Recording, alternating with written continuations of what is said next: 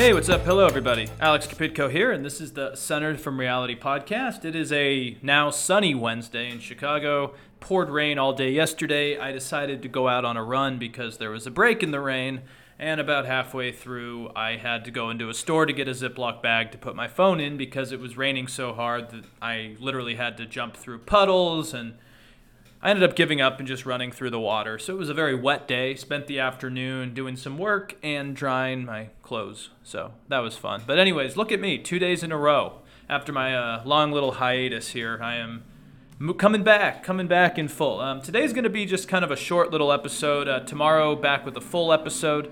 But there's been some interesting debates the last couple days, and I just wanted to give some of my takeaways on them because I watched both the Charlie Crist, Ron DeSantis debate for Florida governor, and I also watched the debate for the Senate in Pennsylvania between John Fetterman and Dr. Mehmet Oz. And let's start with the DeSantis debate, the Charlie Crist DeSantis debate, because I think it's interesting and it was actually kind of telling to me in a lot of things. And I guess, disclaimer before I get going is that I think DeSantis will still dominate and become governor. But at the same time, I also think this may be not good for his national aspirations going forward. And I'll explain in a minute. But background for those who didn't watch, Florida's governor is Ron DeSantis. You know, some people think he's maybe going to be the guy who takes the torch from Trump or may challenge Trump. He's kind of become a culture warrior, rallying against groomers in schools, rallying against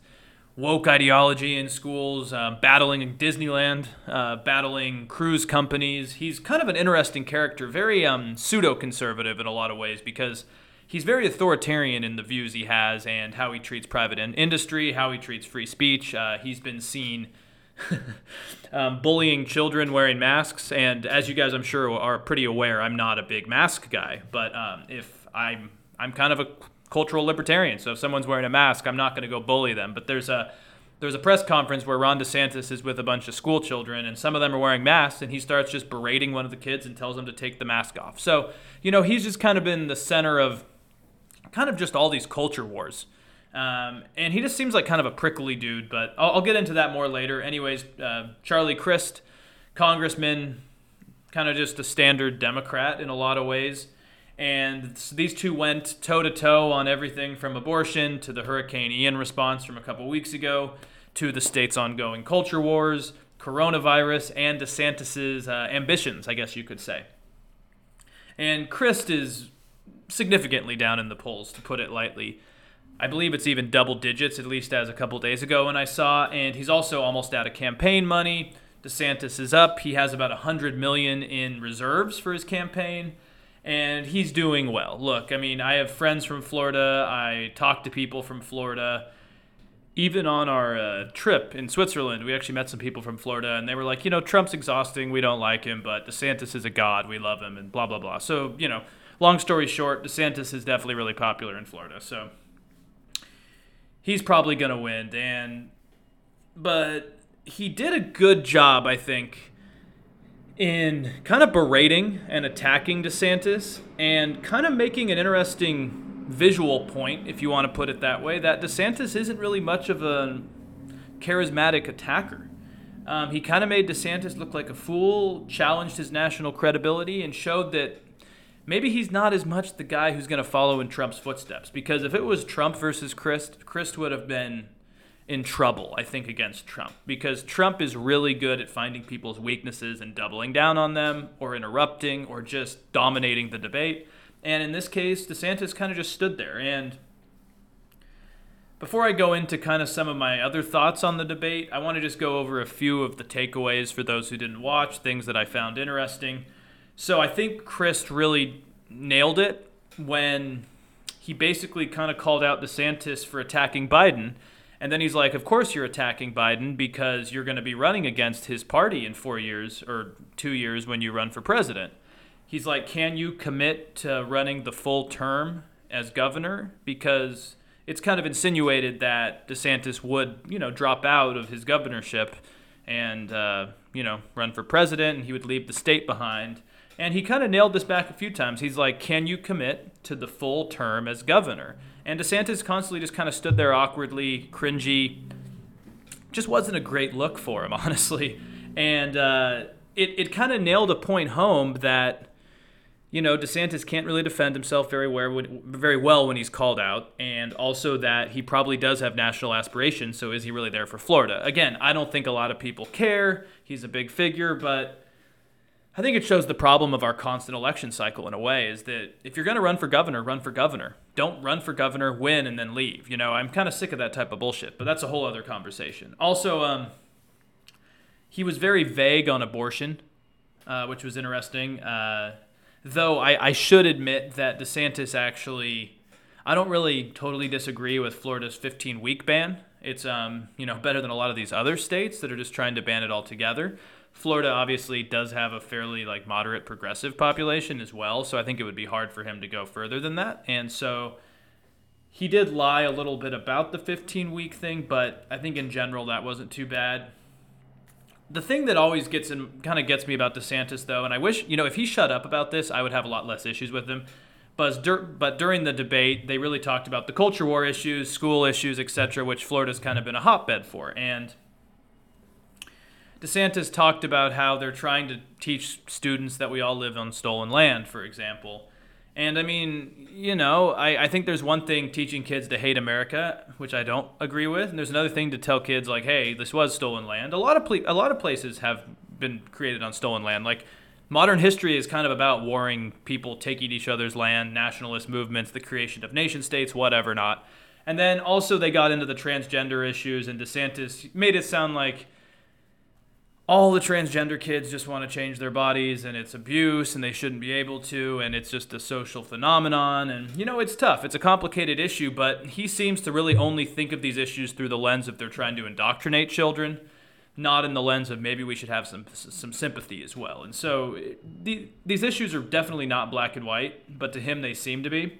And another thing I would just add in this debate was that Crist actually kind of called out DeSantis in being a true conservative. He's and to the extent of saying something like, he attacked DeSantis for going after Disney because of what he deemed woke movies. He's that's not very conservative of you to fight against what a private company can say. Then he went after DeSantis and the cruise ships, because I don't know if you guys remember, but DeSantis basically wanted to cut funding and force the cruise ships to let people back without vaccines, when the cruise ships were just doing this basically for their own health of employees, staff, and people on the boat. And DeSantis kind of tried to force these private companies to do what he wanted. And Crist is basically is that really a conservative thing to do? Which it's not, in my opinion. But, this debate probably, like I said, won't do anything. But I guess my takeaways, though, from this debate would be that it doesn't seem like DeSantis has what it takes to go against Trump. Look, we usually see him on Twitter videos or on short TikToks or in news segments where it's, 30 seconds or less of him doing something or saying something.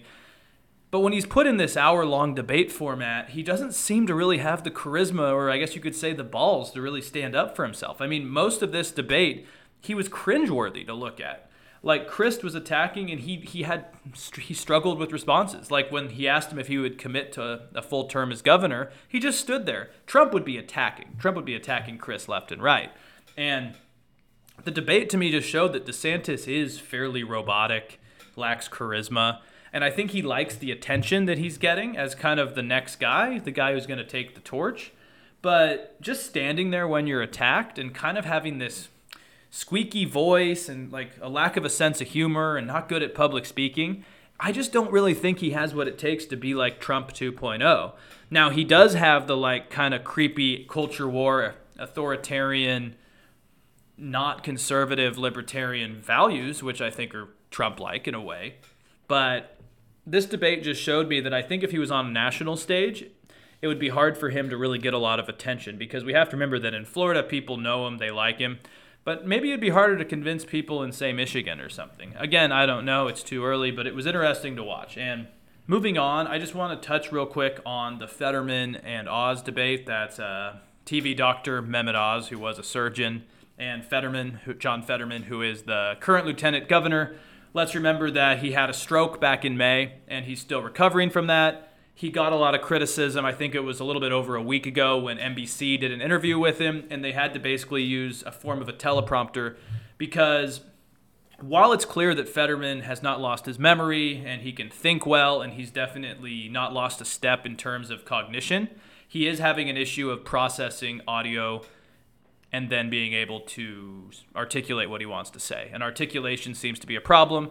And that's always been kind of the focus because he was really up on Oz. His campaign has been effective of attacking Dr. Mehmet Oz as a fraud, a guy who's lived in New Jersey but just wants to move back to Pennsylvania, use his money to basically run politics there even though he doesn't give a shit.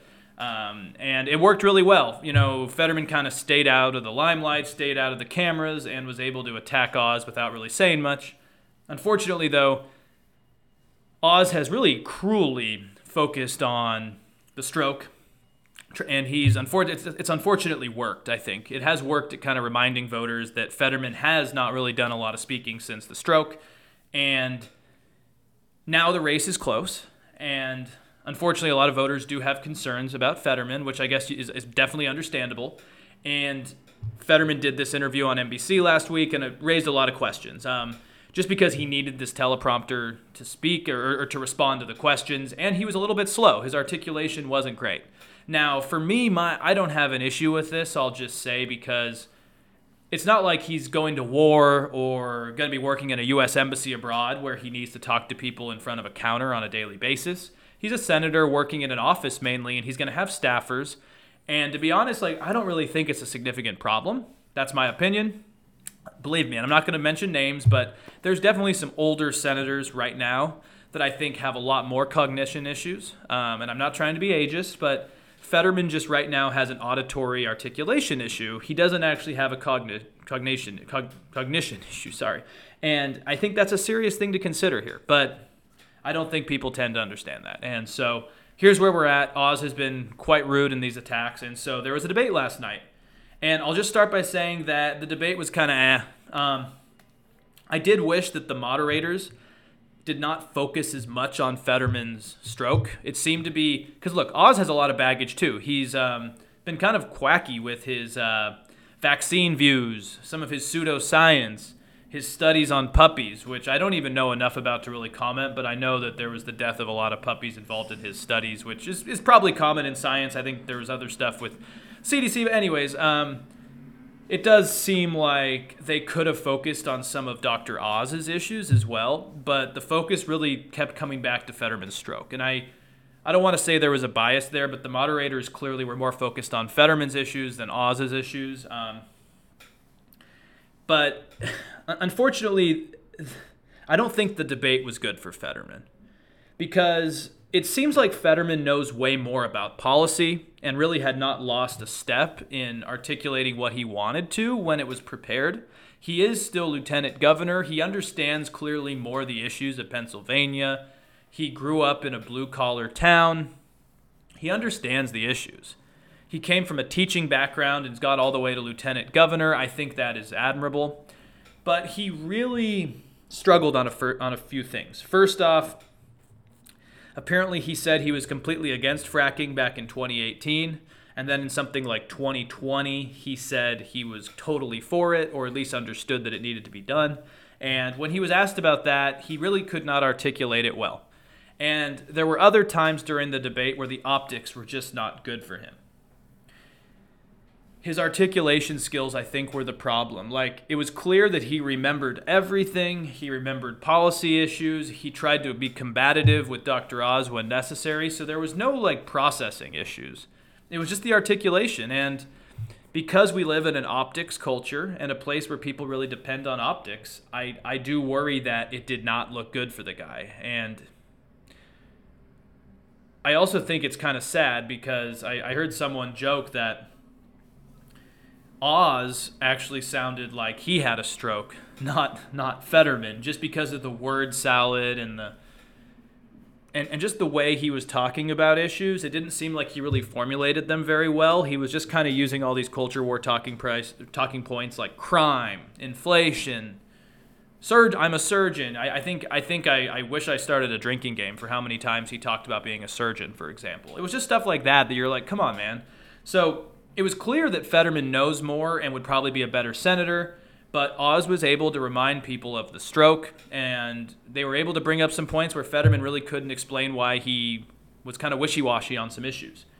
And it's more sad to me in a sense is because it seems like since Trump won as president, other public figures that have a lot of money and influence thought that they could kind of repeat what Trump did. They thought they could capture the same magic as Trump. And so now they're all running for office. And Trump was unique. Trump was unique and he was able to do it, but also people watched him on The Apprentice. He'd been an icon in New York for a long time, and he was kind of a loathed and loved figure. Dr. Oz doesn't seem to have that same charisma. Herschel Walker is another figure I think of. The public seems to see through these people more. Unfortunately, though, because of how divided our society is, I think Oz is going to win, even though he seems so fraudulent and awful. And I was talking with a buddy about this, and it just seems like if Fetterman hadn't have had the stroke and could have articulated things better, he would have won. But Pennsylvania is so split that people are probably going to vote down party lines.